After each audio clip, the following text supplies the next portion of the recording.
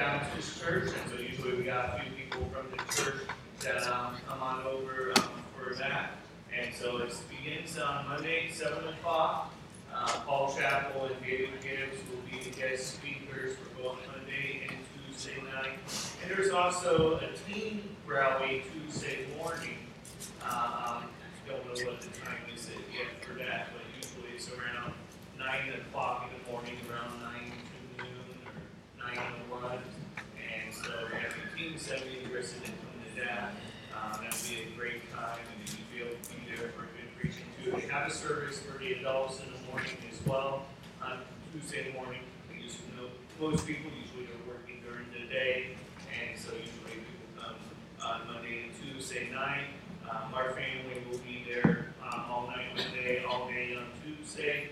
And so if any of you are able to come on out, let us know. We'd love to see you there. And there's some good Bible preaching. And for me, I get charged myself. You know, I'm preaching week in, week out. You know, I need preaching as well. And so I'm looking forward to it. And all right, 1 Timothy chapter 1. We're doing our series titled "In Order in the Church." Timothy, 1 Timothy, 2 Timothy, and Titus are often considered the pastoral epistles.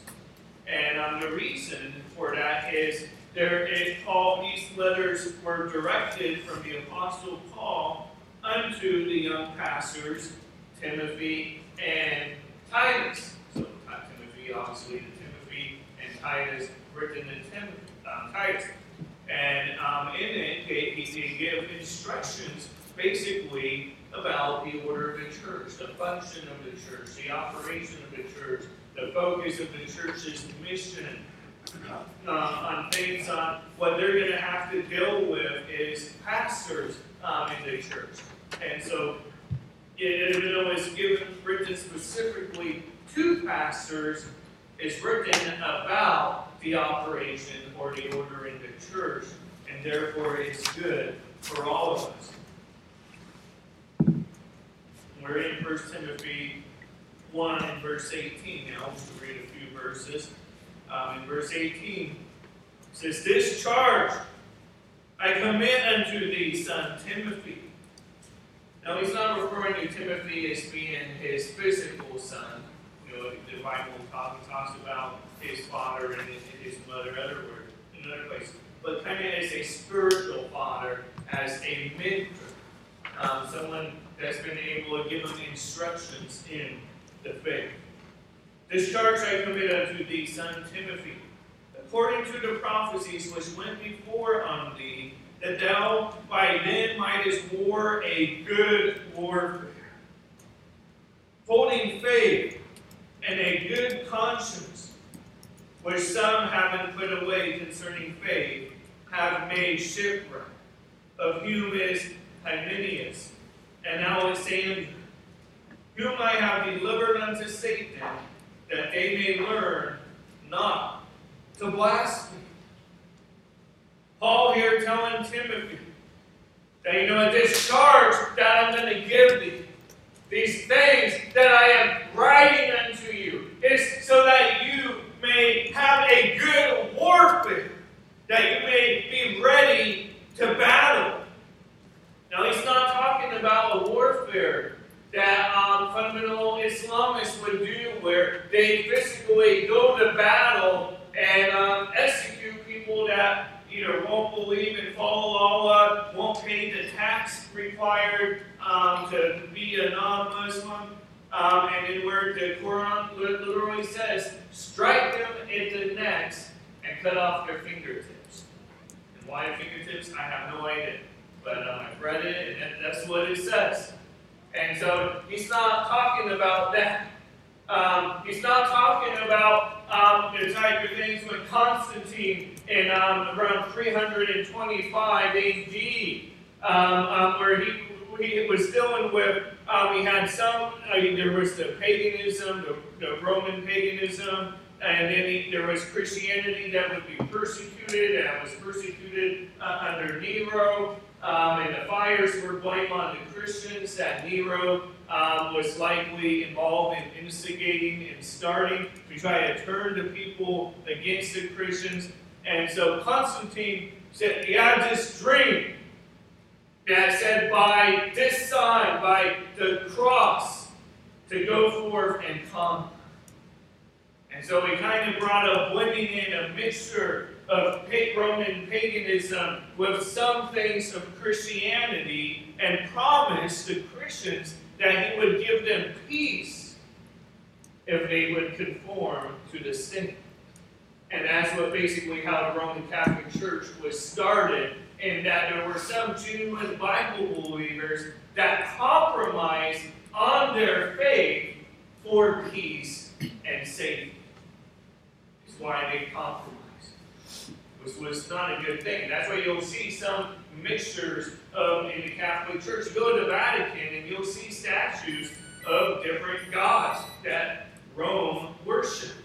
And so it was a mixture of what basically we'll add the Christian God to our faith.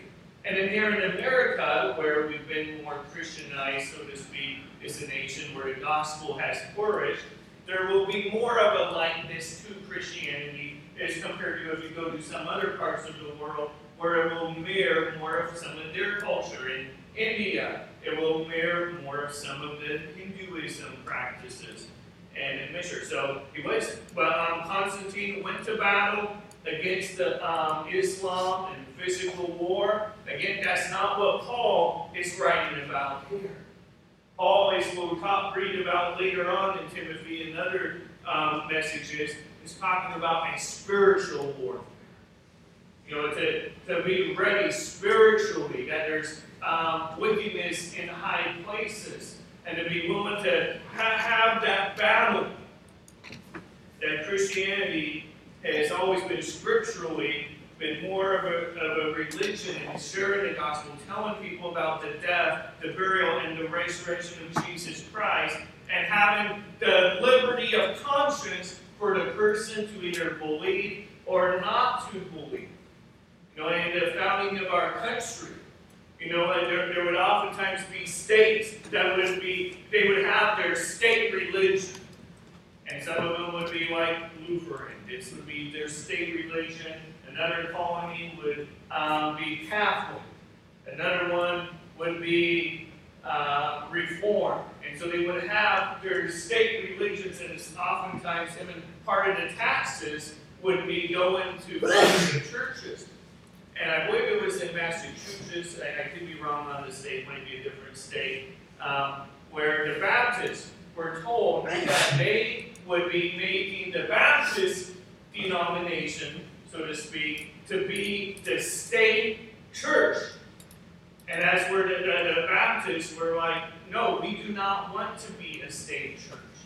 That there is a separation of church and state in that sense, that the church doesn't run the government, and the government does not run the church. That does not mean that Christians cannot be involved in government.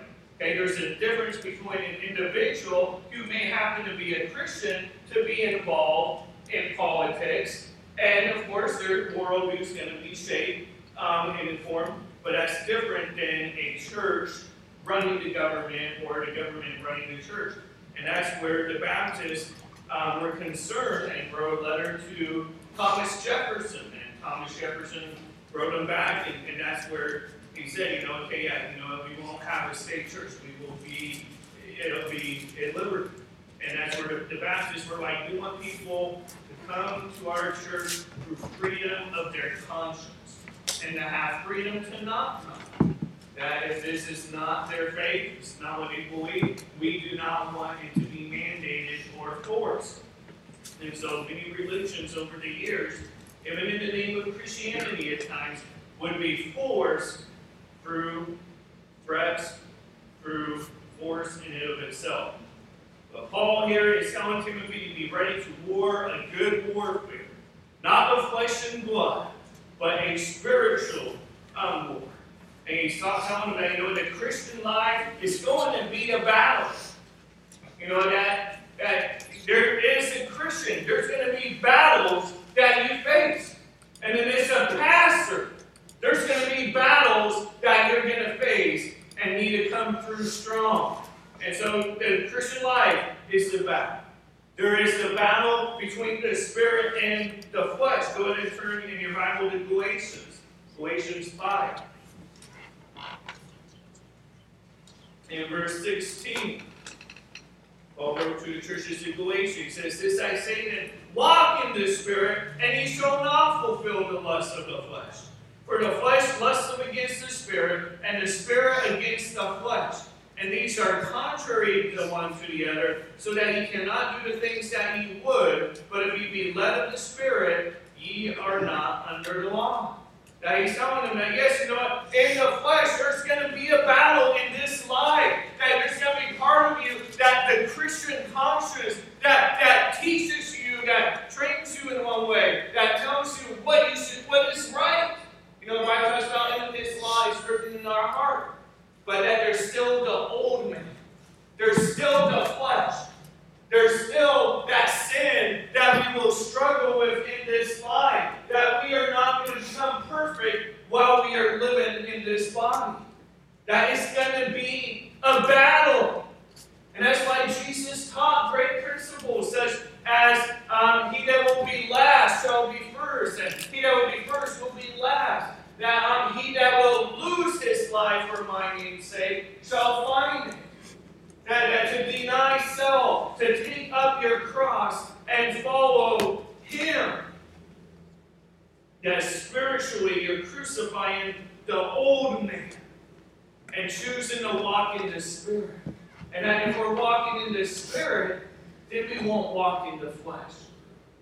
But if we're walking in the flesh, then there's going to be that battle. And so Paul is telling Timothy that one day, you know what, there's going to be a battle. You know, it's just about you're in your own life and living for Christ. That yes, behold, all things that have become new, we are made a new creature in Christ. But we still live with the old man. Now it's to be dead unto us, but we still need to choose to walk in the Spirit. Go ahead and turn to 1 John.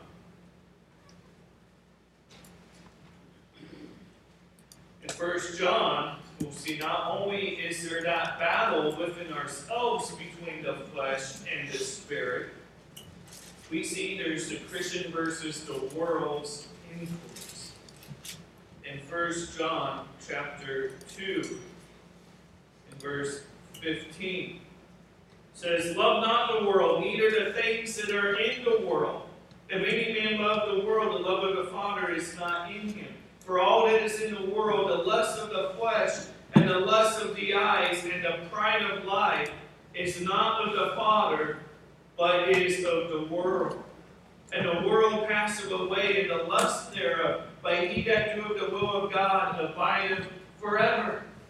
And so there's the Christian versus the world. The world system wants to break down your faith. Wants to offer you as Satan would offer Jesus and say, if you just bow down and worship me, I'll give you all of these kingdoms. The devil's the prince and the power of the air. But he misunderstood that, you know what? Jesus is the King of Kings. He is the Lord of Lords. And this is his creation. But the devil is running the world system. And that world system, they want to get you through the lust of the eyes. They want to get you through the lust of the flesh and the pride of life. Promising you success to be willing to not follow good, godly morals. People offered positions as actors and actresses if they're willing to give themselves over to sin. And so, you know, that's going to be a battle in a Christian's life where the world wants to influence you through your eyes and through the temptations of the flesh and through pride. And so that's the battle of warfare. And Paul wants Timothy to be ready for this war. There's Christians versus the wiles of the devil, the tricks of the devil. Go ahead and turn to Ephesians 6.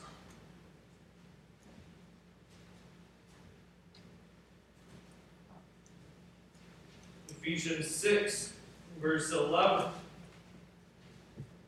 Paul tells the church in Ephesus, put on the whole armor of God, that ye may be able to stand against the wiles of the devil. And here he explains himself. He's not talking about a literal physical armor, but he's using an analogy. He's using a metaphor of an armor, of a knight, to be ready for battle. For he says, for we wrestle not against flesh and blood. So you know, we're not, as a church, going to go wage war against other nations. We're not going to go wage war against unbelievers, the people that don't have our faith.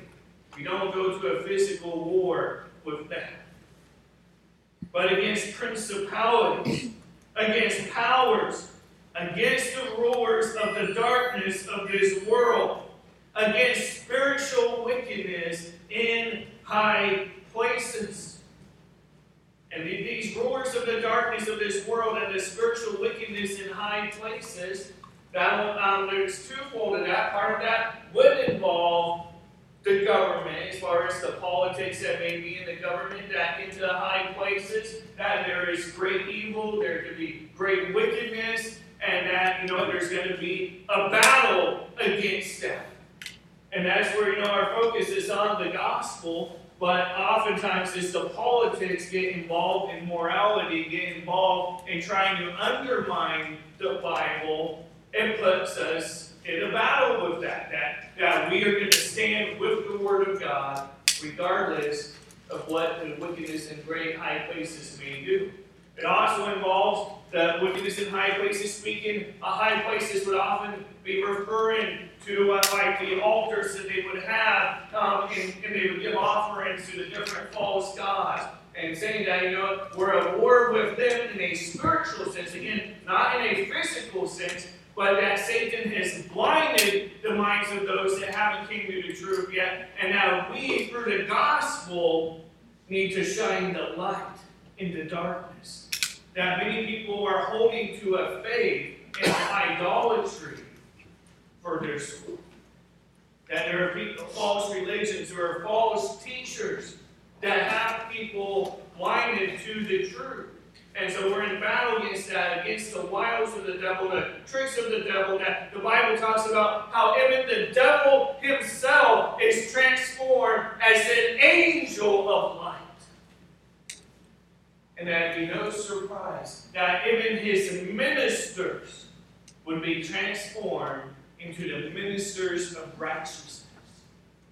And there are religions around the world that you see their good works. You see many of their good deeds. You'll see they'll be friendly towards people, but that their teaching leads people on the path to hell. And that's where we need to show them the truth of the gospel, that they won't be entrapped into necessarily just the morality of the religion, so to speak, but will find liberty and freedom in Jesus Christ. And so there's the Christian versus the wiles of the devil, that he'll even use religion to appear as something good when it may be a false religion. And he would need to be prepared to fight a good warfare. That sometimes that would even mean keeping the peace and unity amongst the church body. And so often the church can get off focus through internal schisms. And that there'd be times where things need to be reconciled. And that the devil would even attack you in your family, on a family level.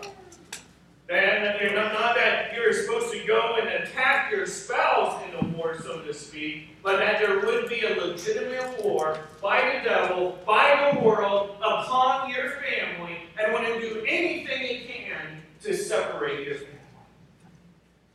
To cause you to get stirred up, to cause you to fight, because as you're fighting in your family unit, one, we're not able to be as the church that we should be when we come together. And then when the church has those internal battles, we're not able to be that influence in the world of proclaiming people free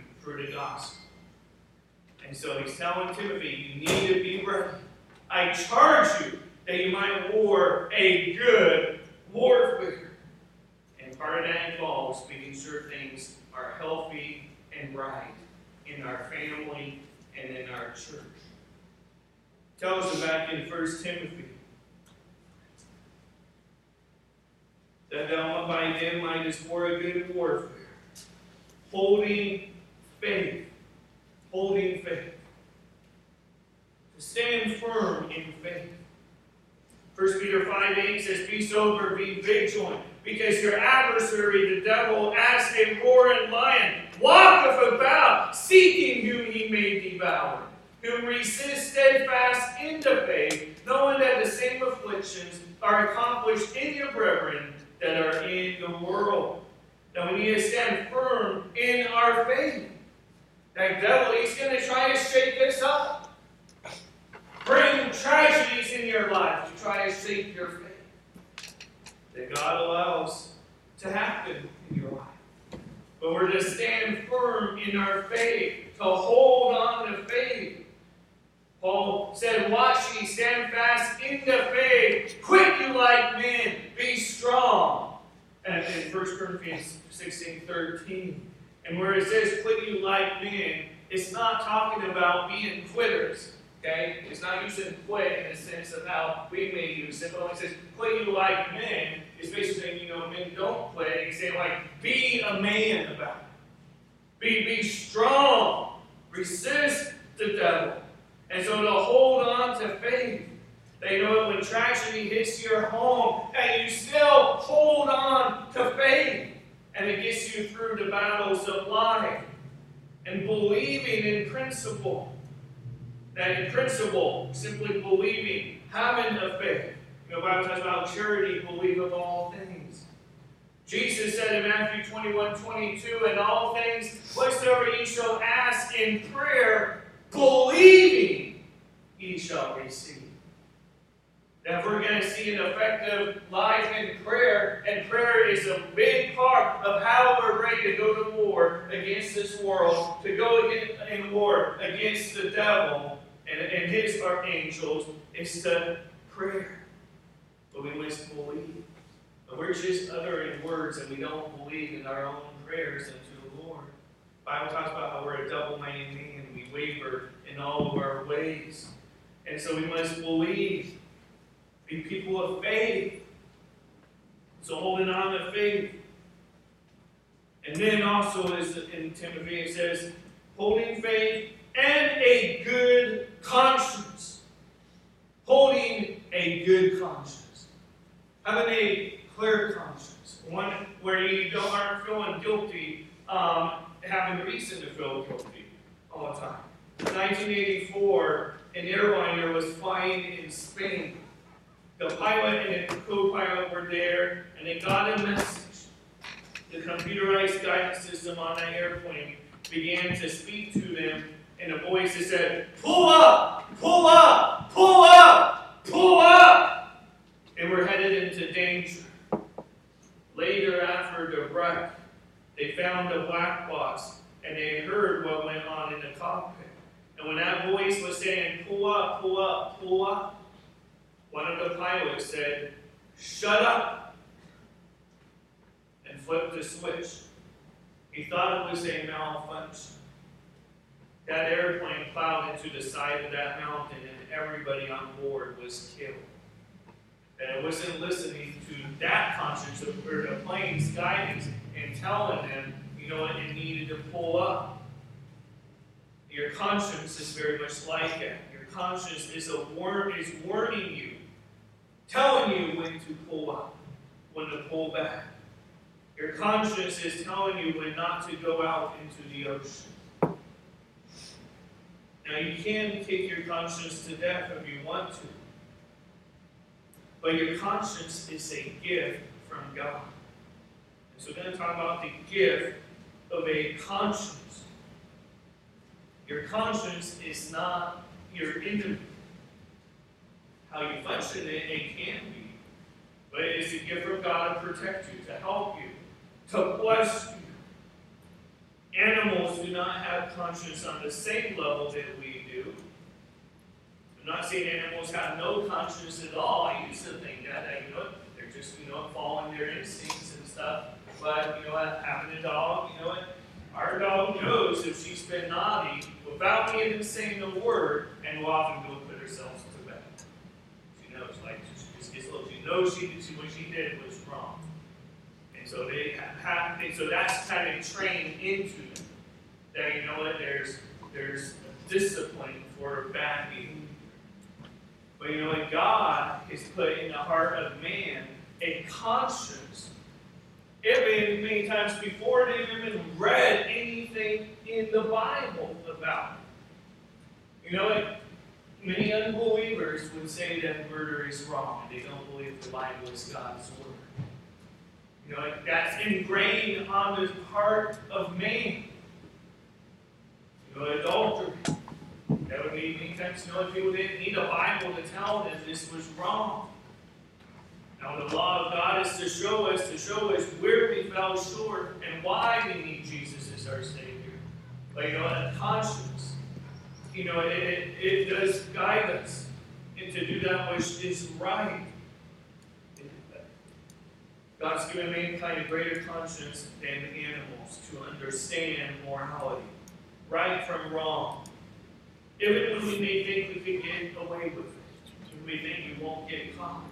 That God's given us a conscience. Even the unsaved have a conscience. In Romans 2:14 it says, "For when the Gentiles which have not the law do by nature the things contained in the law, these having not the law are a law unto themselves, which show the work of the law written in their hearts, their conscience also bearing witness, and their thoughts the meanwhile accusing or else excusing one another." Now there's a conscience that man's been given. Now it's possible to dull your own conscience. Through perpetual sin and a particular sin, you'll start to maybe not feel that guilt. It'll start to not wear on you. You've gotten used to it. You've dulled it. In Exodus 8:15, it talks about when Pharaoh saw that there was respite, he hardened his heart and hearkened not unto them as the Lord had said. They got to the point where he would harden his heart, and it wouldn't even bother him anymore. 1 Timothy 4:2 talks about false teachers, false religions, speaking lies and hypocrisy, having their conscience seared with a hot iron. That through their deception, that through them deceiving others, they themselves become deceived, and that they don't have a conscience for what they're doing to other people and leading them down the wrong path. People have been using religion and Christianity simply for money, simply for the dollar. There's been a documentary, I don't remember what it's called, but I think it was done in the 80s or early 90s. Pentecostal preacher. He admitted, acknowledged that he didn't believe what he was teaching and preaching. But the reason he chose to be charismatic is because of how he just put the emotions on and you just play the music just right and you just have people believe stuff.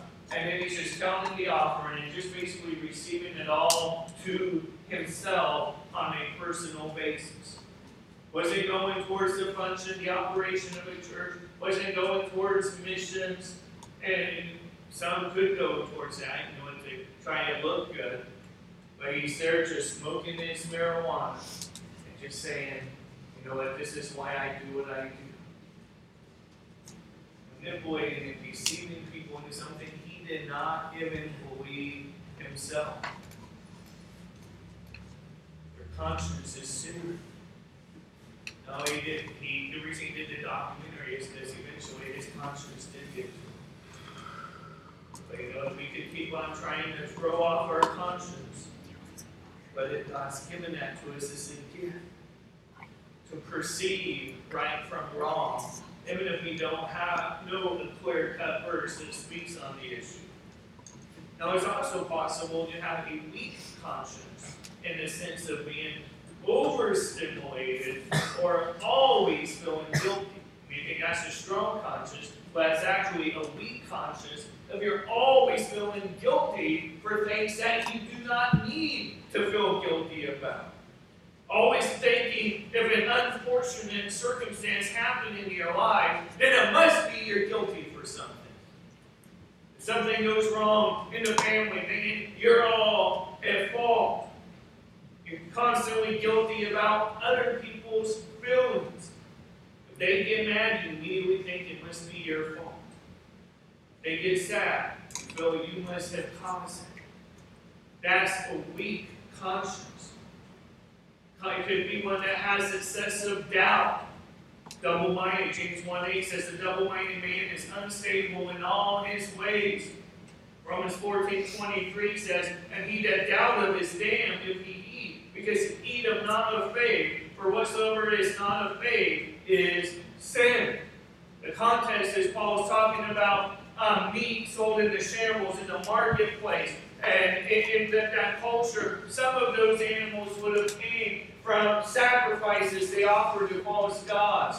And so Paul is saying, if it's just meat, you know what, you could eat it. Okay? Now he says, if they say unto you, here's meat offered unto idols, that then you are to resist it, because for conscience sake, or because they're telling you this is what it's for, and he says, you know what, you don't want to look like you're participating in that religion. He goes, however, if they just look at me before you, you don't need to ask where it came from or what it was for, because it's just meat. That, you know, Jesus said it's not what goes in a man that defiles a man, but what comes out of a man, that when he speaks. And so Paul is saying that, hey, for your conscience, it's just meat. You could eat it. Now, if it's going to be a stumbling block to someone, that you're like, here in the marketplace, when say someone you just led to the Lord, and then the person goes, oh yeah, this is meat offered unto Zeus. Then he goes, okay, you know, you don't want to be a stumbling block. Now, in one aspect, you could still go eat it, because you know it's just meat. And then Paul goes, you know, why is my conscience judged of another man? But if I know this way, he says, if it's going to be a stumbling block, don't do it. Okay, so there's this balance in it that you don't want to be a stumbling block to others, but also he says that is doubt of his standing. So if you think this may be wrong, then don't do it, because he eateth not of faith. For whatsoever is not of faith is sin. And so, you know, there may be sometimes things in your life and you just don't feel right about it. Well, if you're in doubt, then don't do it.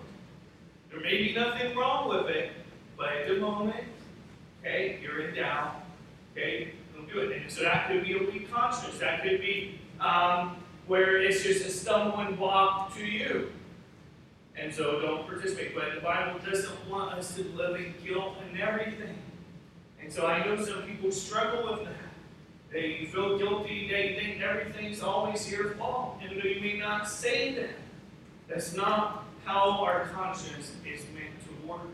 Our conscience is a gift from God when it's thinking right, when it's doing that which is right. Being considerate of others does not mean you have a weak conscience. In one sense, we don't want to be a people pleaser in that, you know, we're just always want to do what they want to do, even if it's something that's wrong or something we don't feel right about. Okay, you try to be a people pleaser in that sense, it's going to drive you mad. You're going to get stressed. You're going to get anxiety, trying to please everybody. Instead, you know what? Living life unto the Lord, serve people, love people, but don't be held in bondage to guilt all the time. Now, again, it doesn't mean don't be considerate of others. 1 Corinthians 10:33 says, "Even as I please all men in all things, not seeking mine own profit, but the profit of many, that they may be saved." Okay? So, you know, I don't mind trying to please people if it's going to help me to bring them to a saving knowledge of Jesus.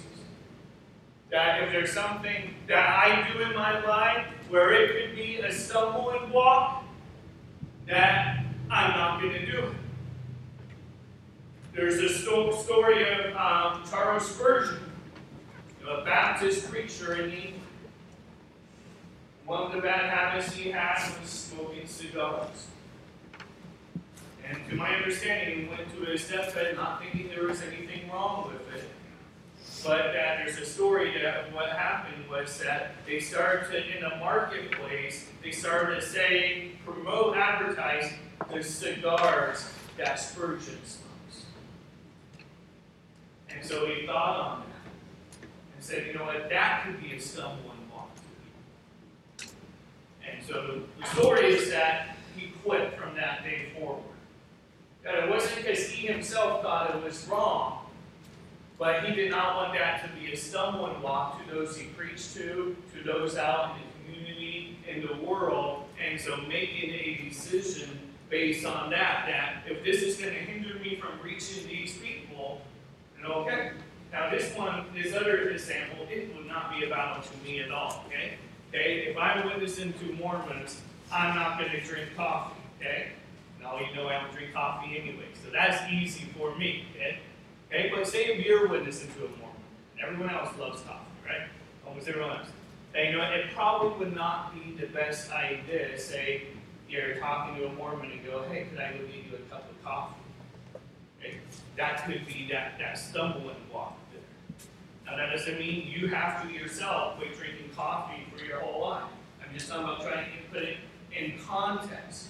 You know, that it's okay to make sacrifices for ourselves to try and reach others. And that's what Paul would say, that I have become all things to all men, that I might be able to reach some. Some read that and think compromise. That we need to act like the world so we could reach the world. That's not what Paul is talking about. Over and over, he talks about how the world is our enemy. The devil is our enemy. We don't act more like the world and the devil to try and reach people. That's not the way the gospel works. What Paul is talking about is not compromise, but self-sacrifice. That if I could go without to reach somebody, or if I could participate in something that's not ungodly, but it may help me reach them. There could be some things that you just totally hate doing yourself. You know, maybe say you're in the inner city of Chicago or something, and you know, like you just hate basketball. But say you learn to participate, to be involved, to play basketball with maybe some of the kids down the street. Maybe that would open some doors. It maybe isn't your preferred thing, but you know, maybe that's where the people are, and you could do something you don't particularly enjoy doing to reach people. My wife reminded me of that this last week. That it wasn't really so much for reaching people, but just spending time with extended family. They were playing a game, I was like, that game is going to be long, forever, and slow, and this is going to be boring to me. And so I didn't participate in that one game, and I hear it was long and drawn out and boring. But still, you know what? There could have been still that family connection. That could have been spending time with them, and you could have influence that way. And so having a good conscience is a good thing. And wanting to please people, okay, in a balanced perspective, that's not bad. But what's bad is when you're trying to please all people and it just drives you mad, or drives you crazy, that you're always feeling guilty. That's having a weak conscience. Paul then says of some, making shipwreck of their faith, of whom is Hymenaeus and Alexander, whom I have delivered unto Satan, that they may learn not to blaspheme. Says there's some, having put away concerning faith, have made shipwreck. Hymenaeus is included in the group who had rejected faith and a good conscience. He and his companions taught that the resurrection has already happened. 2 Timothy 2:16.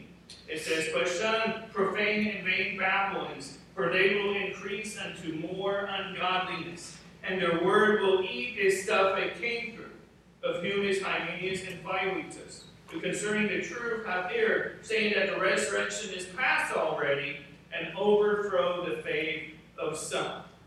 Seems they claim one of two things, that a bodily resurrection of believers had already taken place, and so it was shaking the faith of some of the people there. They're like, okay, we missed the resurrection, we missed the rapture.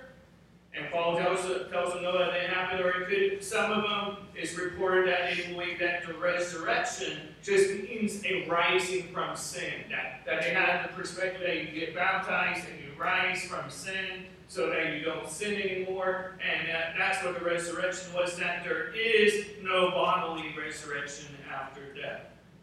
In other words, they allegorize the resurrection by insisting that it was a past spiritual experience, but not a future experience in something in the future. And so he talks about how their teaching what became vain Babylon, and that it would overthrow the faith of some. In 2 Timothy 4:14, Paul refers to Alexander. The coppersmith did me much evil. The Lord rewarded him according to his works. Now, there were things that's not spoken of what he did, but probably trying to draw away disciples away from Paul and trying to gain them after himself, which Paul wrote about, that there would be some that rise even amongst yourself, that the purpose isn't to push people towards Christ, but to draw them after yourselves. And Paul deals with that, how with weeping for 3 years, he would weep and teach and preach for mourning them.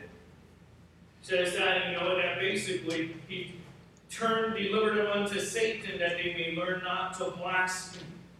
That's words used that there was a need for church discipline. There was a need to declare these people are no longer part of this church body. That they're being put away from the church. That spot, that wrinkle would not be upon the church. We see Paul deals with this to the church at Corinth in 1 Corinthians 5:5. To deliver such an one unto Satan for the destruction of the flesh, that the spirit may be saved in the day of the Lord Jesus.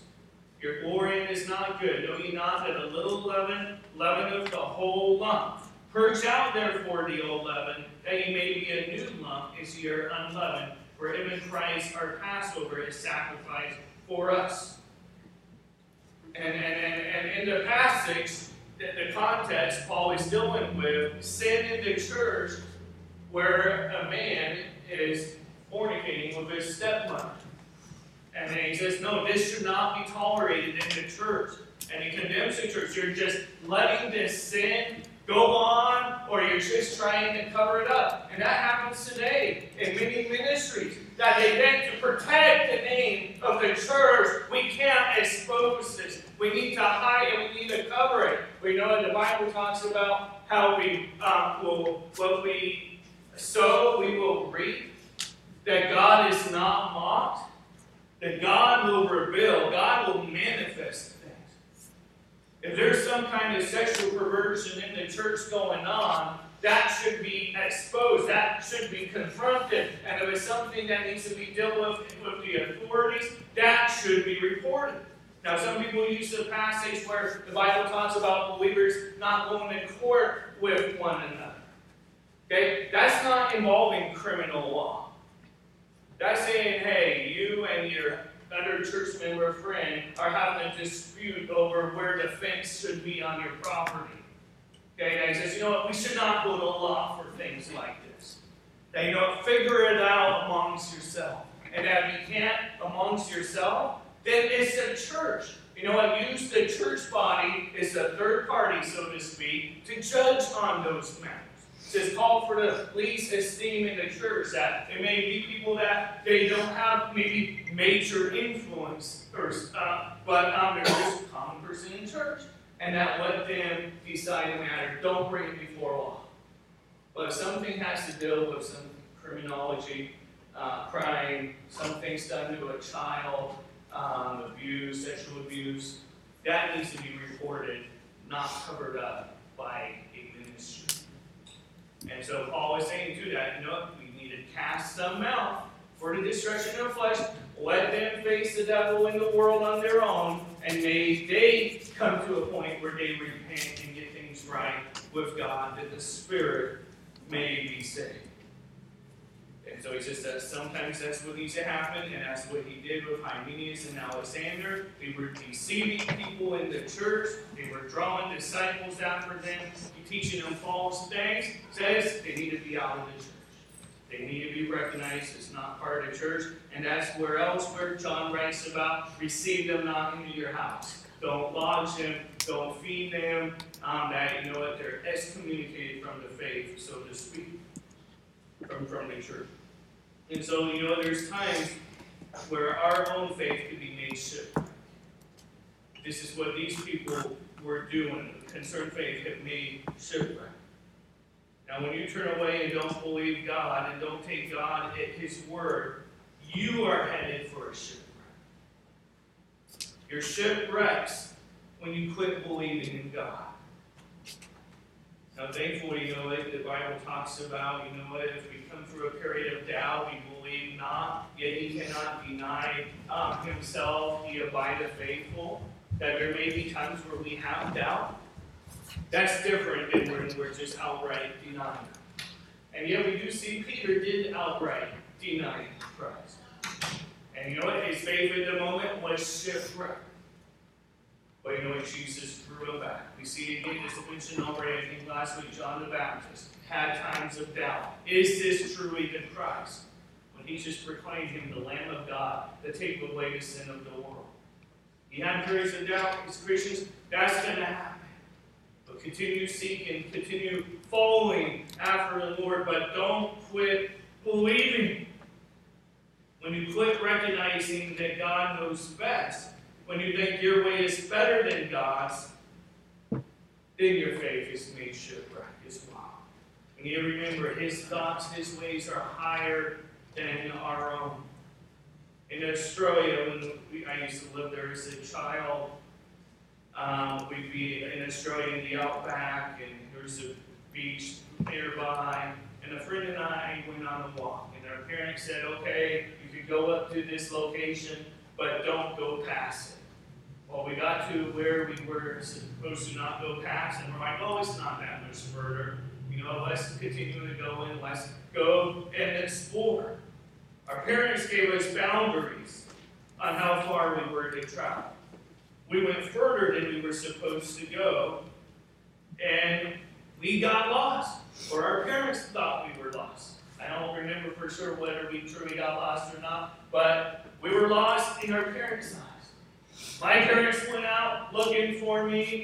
Their parents went looking for me. Got another family involved, and then even got law enforcement involved, all seeking and searching for us. Why? Well, what we wanted to do was better. We want to go and explore. We want to go see what's out there. And so we went. And it made us shipwreck. It got everybody involved. We weren't anywhere near where we agreed to stop. And God gives us guidelines. He gives us commands. Be within those. Another time when we were in Australia, there was flash flooding. And our parents told us to be careful not to go near the water runoff, the creek. That's basically just a runoff creek that would form. And he said, don't go near it. Well, we didn't want to have to go walk all the way around. We wanted to get right across it. So we decided we would just swim across it. Man, now I'm starting to realize what a knucklehead I was as a kid. And so me and my friends, we started to swim across it. And of course, that water's moving faster than it looks. Our dog follows us, and our dog gets trapped in the bush. And his face just barely kind of out of the water, trying to breathe. And then, so we had to go get our parents. We were able to get out, and then eventually they were able to get the dog out. Well, we could have been dead. The dog could have been dead. because we thought, you know what we want to do is better than what we were told to do. Don't do that. You know what? God's ways are higher than our ways. His thoughts higher than our thoughts. And so follow him. Don't quit trusting in God. So the Bible says, holding on to faith, holding faith and a good conscience. I think you'll be able to more a good warfare. Hold on to your faith and have a good conscience. And you'll be able to fight back against the wiles of the devil, against the influence of the world, and then choosing to walk in the Spirit instead of the flesh. That thou mightest war the good warfare. The world wants you, the world wants your family. Don't give in. Let's pray. Dear Heavenly Father, I just pray, Lord, that you would help us to walk in the Spirit, that we don't walk in the flesh.